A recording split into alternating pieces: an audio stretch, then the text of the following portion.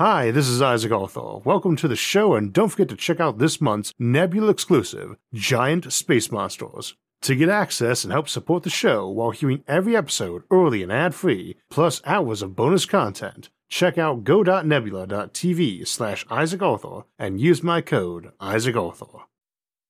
We search for life out in the galaxy in what we call the habitable zone, or Goldilocks zone. Not too hot, not too cold. But this presumes alien life is carbon-based or needs water. Could we be overlooking worlds running on alternative chemistries? Today we'll be discussing the possibility of life based on ammonia, probably the most popular alternative chemistry for life that gets discussed, except for maybe silicon as a carbon alternative, and not just discussed in fiction but in science circles too, for many decades. Indeed, NASA has given this a lot of serious thought, such as the 2003 article from NASA Ames, Searching for Alien Life Having Unearthly Biochemistry, written by Harry Jones, which we will borrow from today. The topic of if alien life might exist in the cosmos inevitably leads us to wondering how it might be different from it having arisen on strange new worlds unlike our own, and how this should change our methods for seeking it.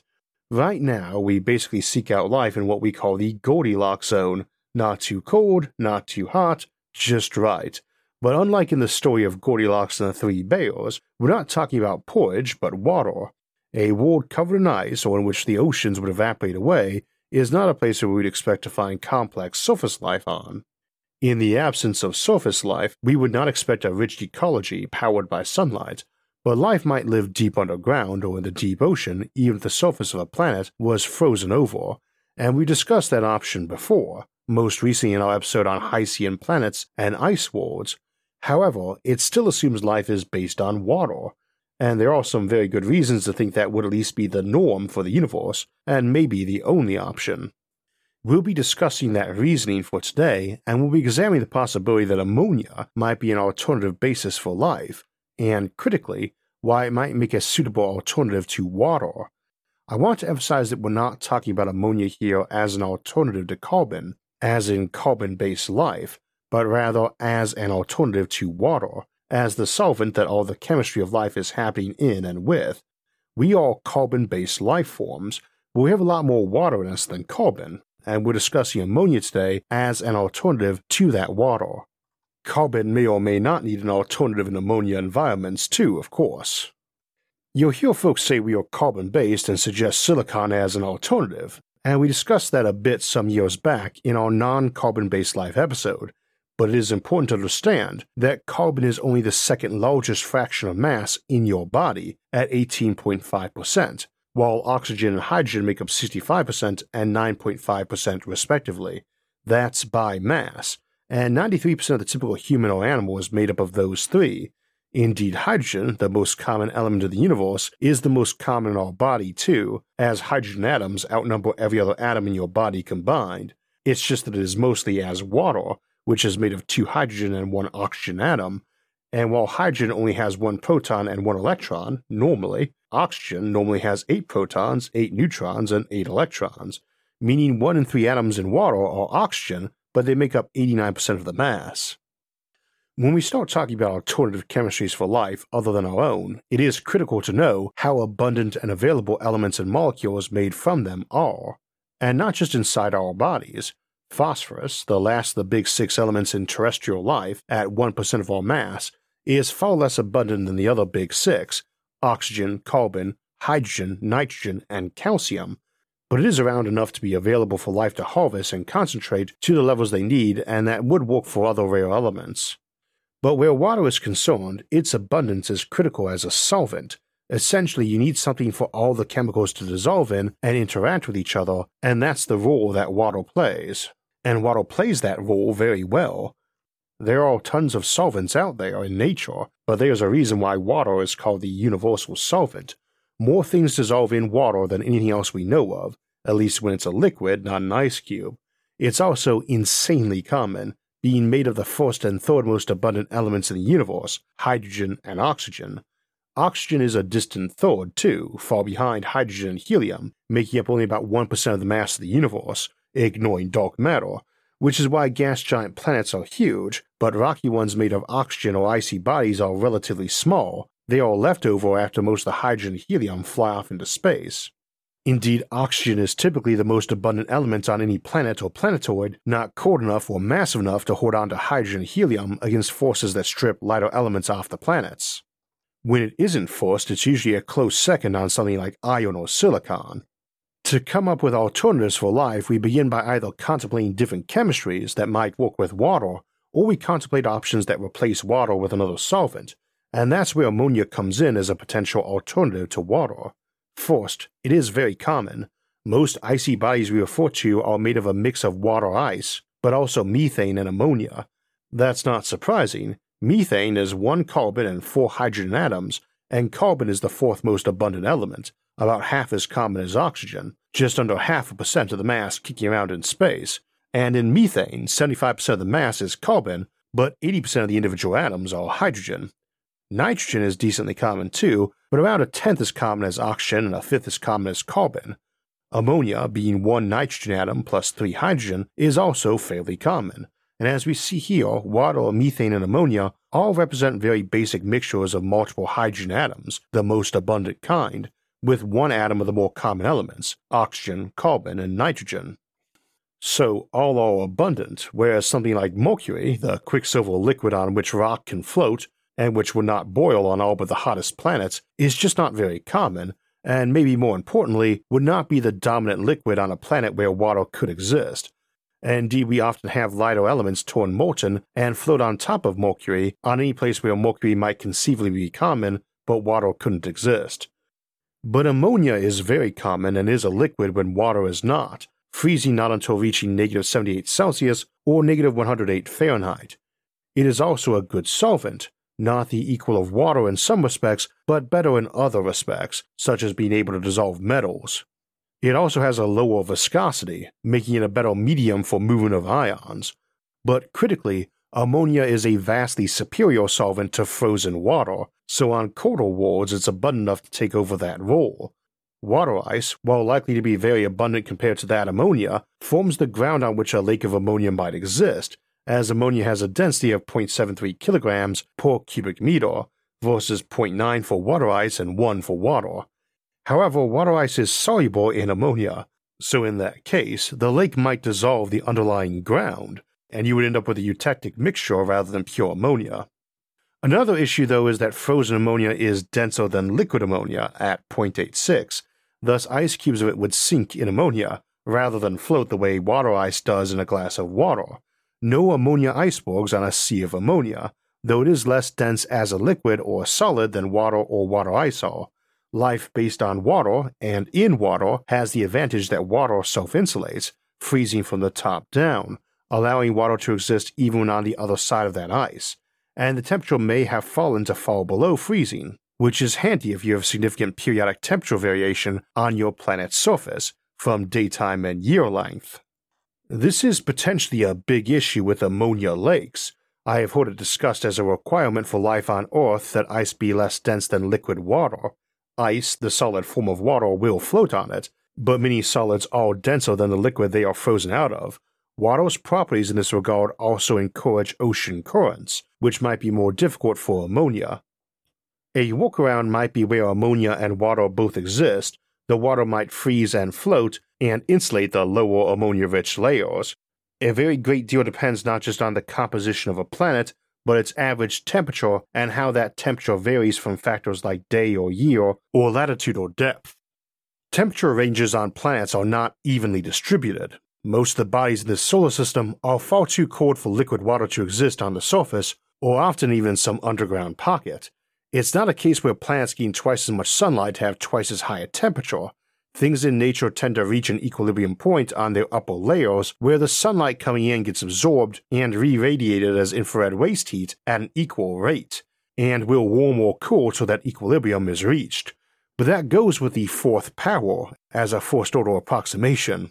Earth has an average temperature of 288 Kelvin, just 15 Kelvin above water freezing. Ammonia freezes at 195 Kelvin, so a planet on average 15 Kelvin warmer than that would be 210 Kelvin. That is 73% of Earth's average absolute temperature. That would imply it only got 28% as much light as Earth, about what we expect from an object twice as far from the Sun as us. Past Mars, but in from the asteroid belt.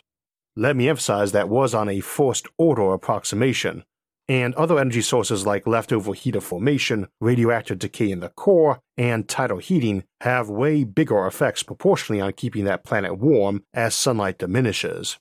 What it basically means, though, is that a planet like Earth could have seas of liquid ammonia while still being close enough to its sun for us to imagine photosynthesis or some other solar-powered pump for life operating and permitting a robust ecology. Ammonia is also a good heat reservoir, even better than water, making it slower to rise or fall in temperature.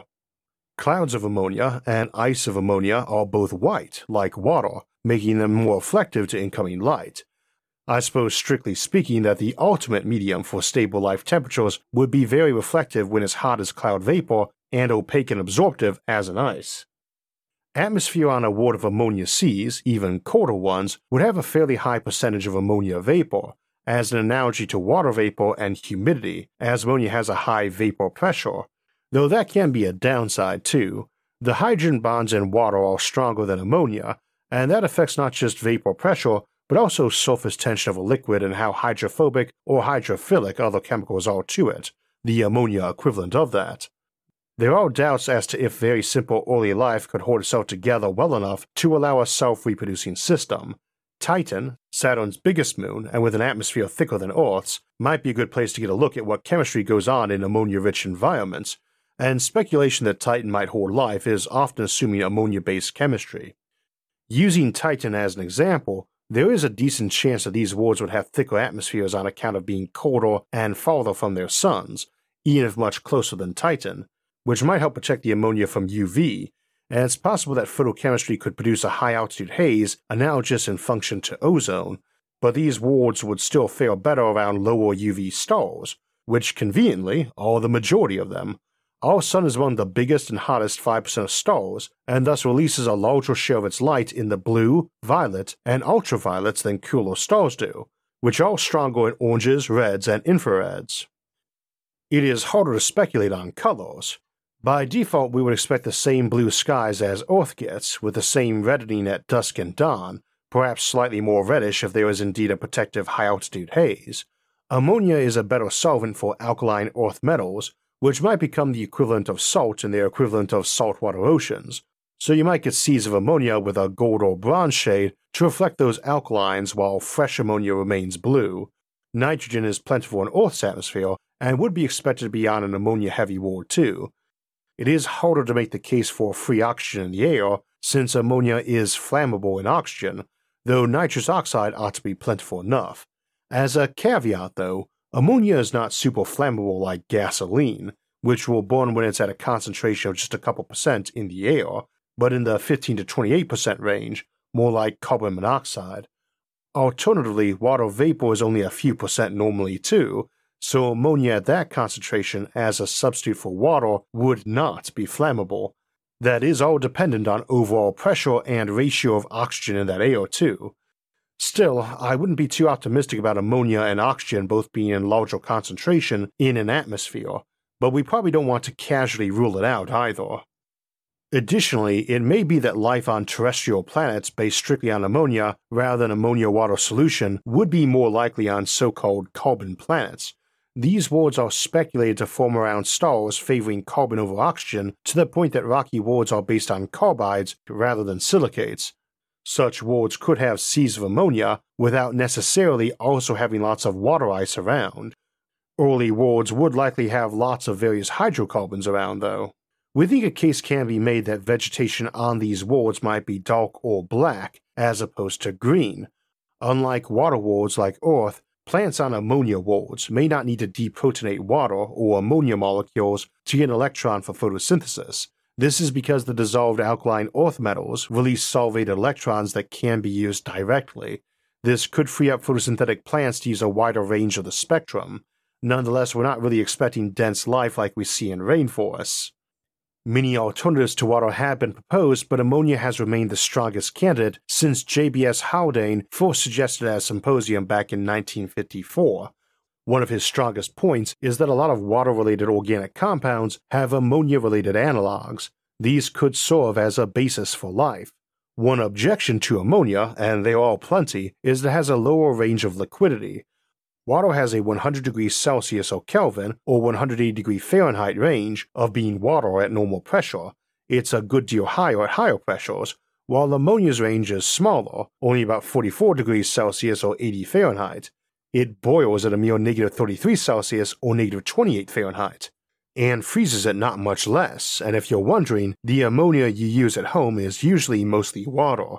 Ammonia mixed into water is a great antifreeze solution. I suppose we might contemplate life based on ammonia-rich water, or which existed in one state in pure ammonia, and as the planet warmed in the summer, an ammonia-rich mixture of water, but in truth I don't see the temperature variation mattering much. Water is liquid from 0 to 100 degrees C, but few lifeforms can exploit the upper end of that range. Proteins can be damaged at temperatures significantly below the boiling point of water. That might be less of a problem for ammonia-based lifeforms. In fact, a bigger problem might be molecules being too stable for metabolism at liquid ammonia temperatures.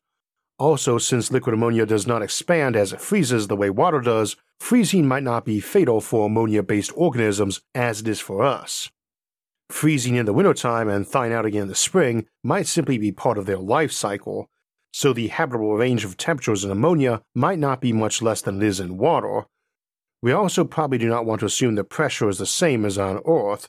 Substances usually have a wider range they are liquid at higher pressures, and lower when the pressure drops, to the point that you can't really have liquids in a vacuum or near vacuum.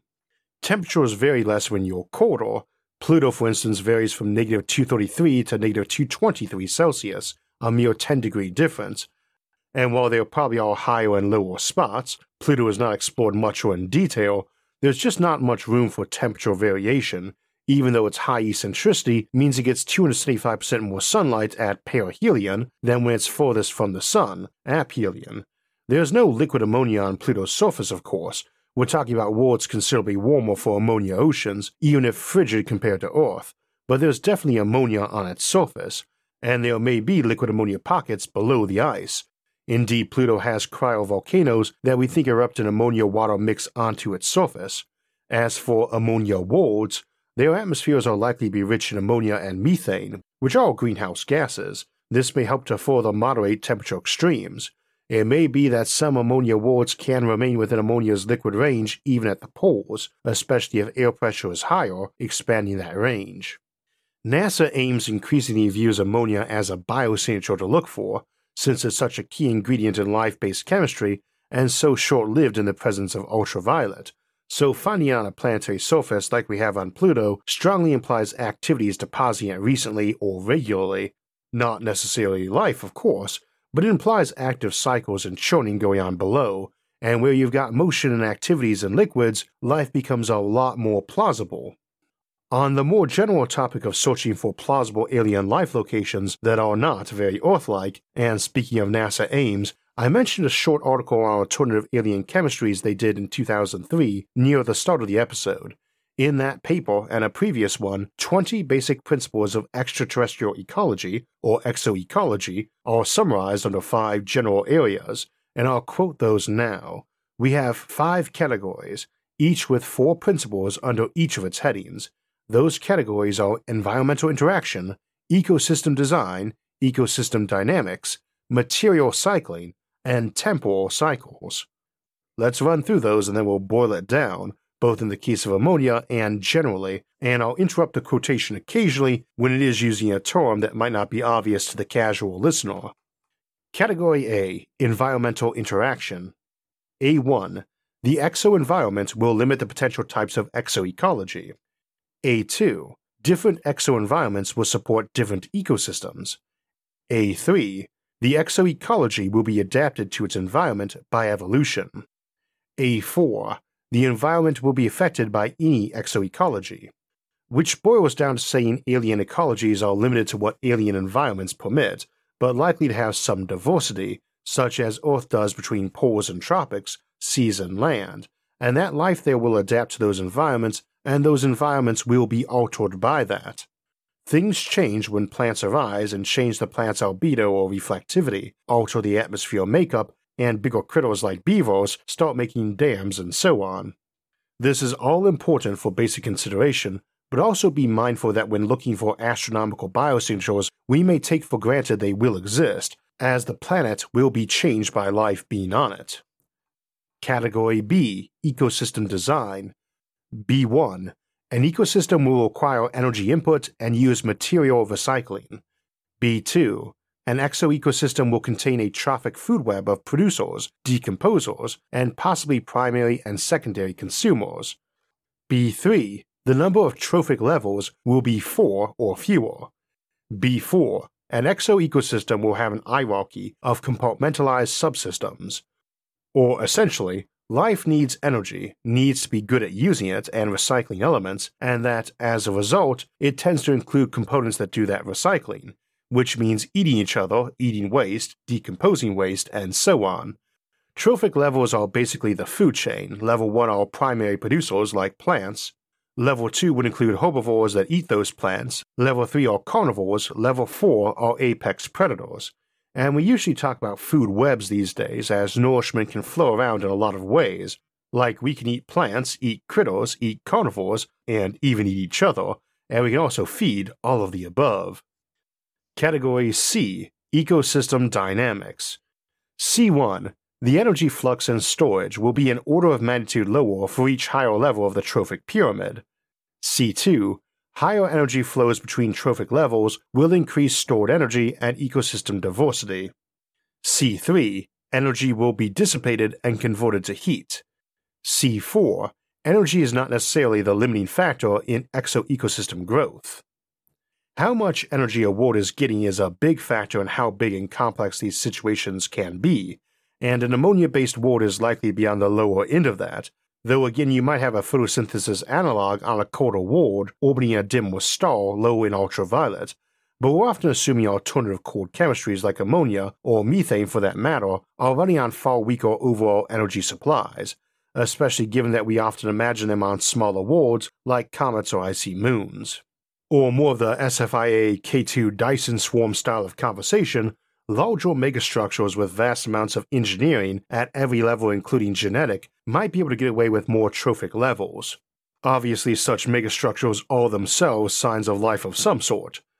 Category D, Material Cycling. D1. The material cycle will be closed by decomposers. D2. Material cycles with a gaseous phase will cause uniform distribution of the material. D3. Materials with no gaseous phase will have a more varied spatial distribution of the material. D4. Material availability may be a limiting factor in exoecosystem growth. All life eventually needs to be recycled around those basic building blocks again to be reused or life won't last long, and factors for how well it works or how plausible a system is for permitting it need to contemplate what states of matter can be used too. So for instance, life made of big frozen blocks of matter rather than liquids or gases is occurring at a very slow speed. And Category E, Temporal Cycles. E1. Temporal cycles in exoecosystems can be caused by external or internal factors. E2. External astronomical factors may cause day and night, tides, and seasons. E3. Internal dynamics will cause exoecological succession. E4. Stable systems typically have only one limiting factor.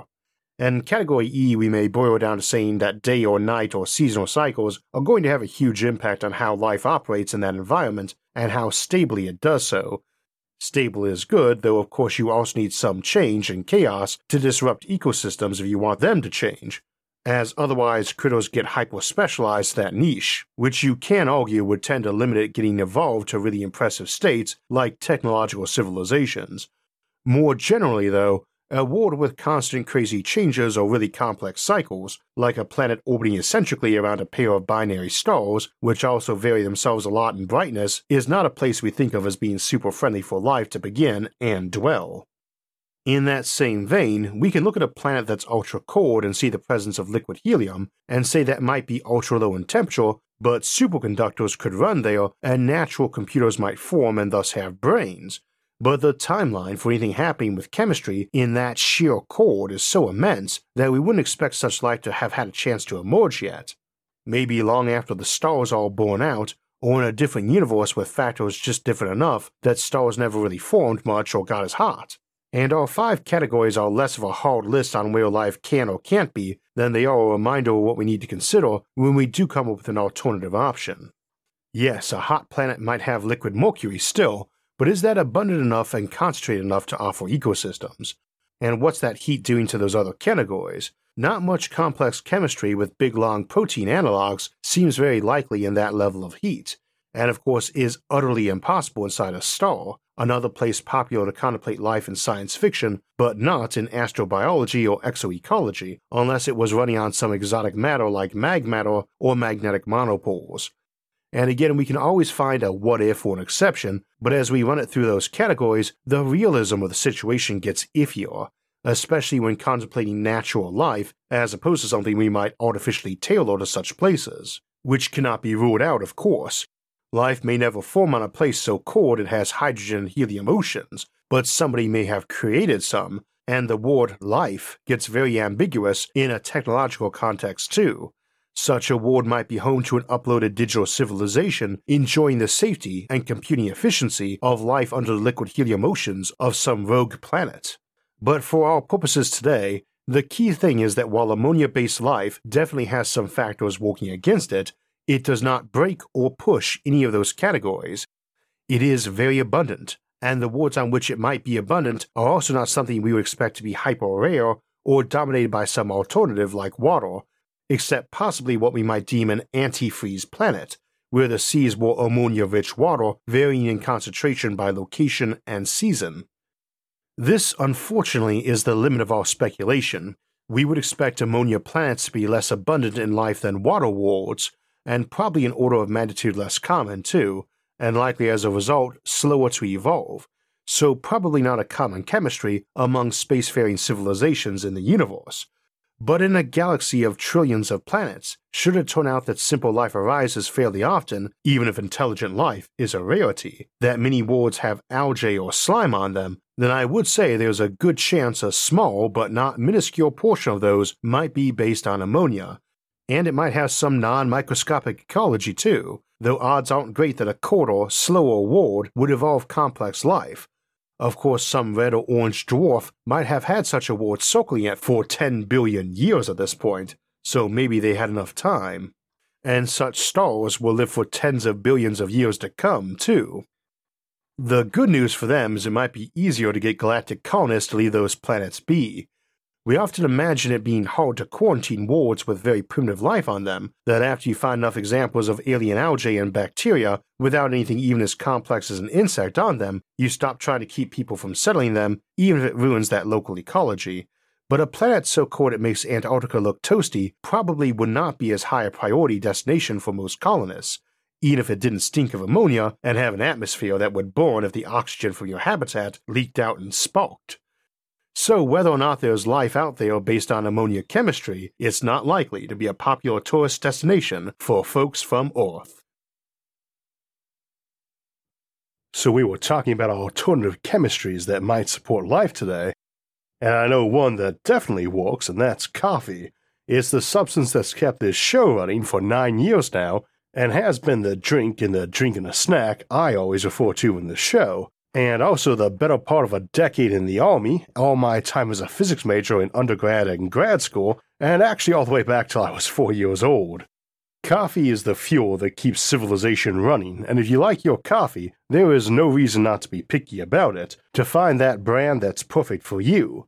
And that's why I'm very glad to tell you about our new sponsor, Trade Coffee, that connects people with nearly 500 different coffees from roasters around the country to ship you fresh roasted coffee. Upgrade your morning routine with better coffee. Right now, Trade is offering our viewers a free bag of coffee with any subscription at drinktrade.com/IsaacArthur. Discover new craft coffee with every delivery, with free shipping, customizable plans with coffees curated to your taste with the help of matching algorithms. For me, that appropriately came up as Space Cadet Coffee from Atomic Roasters, which was a perfect blend for smooth cold brew with great flavor. Enjoy hassle-free coffee, always shipped within 48 hours of roasting, and treat yourself to some new brews. That's drinktrade.com/IsaacArthur for a free bag of coffee with any subscription purchase. drinktrade.com/IsaacArthur. So that will wrap us up for today, but not for July. Join us next Thursday, July 27th, for a look at the future of warfare with dropships and planetary invasions or boarding actions.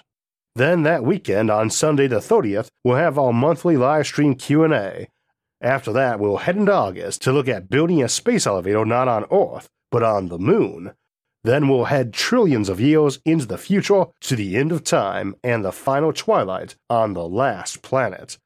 Then it will be time for a monthly Sci-Fi Sunday on cyborg armies. And if you missed this weekend's Sci-Fi Sunday, Robots and Warfare, you can catch it now while you wait. If you'd like to get alerts when those and other episodes come out, make sure to hit the like, subscribe, and notification buttons. You can also help support the show on Patreon, and if you want to donate and help in other ways, you can see those options by visiting our website, isaacarthur.net. You can also catch all of SFIA's episodes early and ad-free on our streaming service, Nebula, along with hours of bonus content at go.nebula.tv/IsaacArthur. As always, thanks for watching, and have a great week.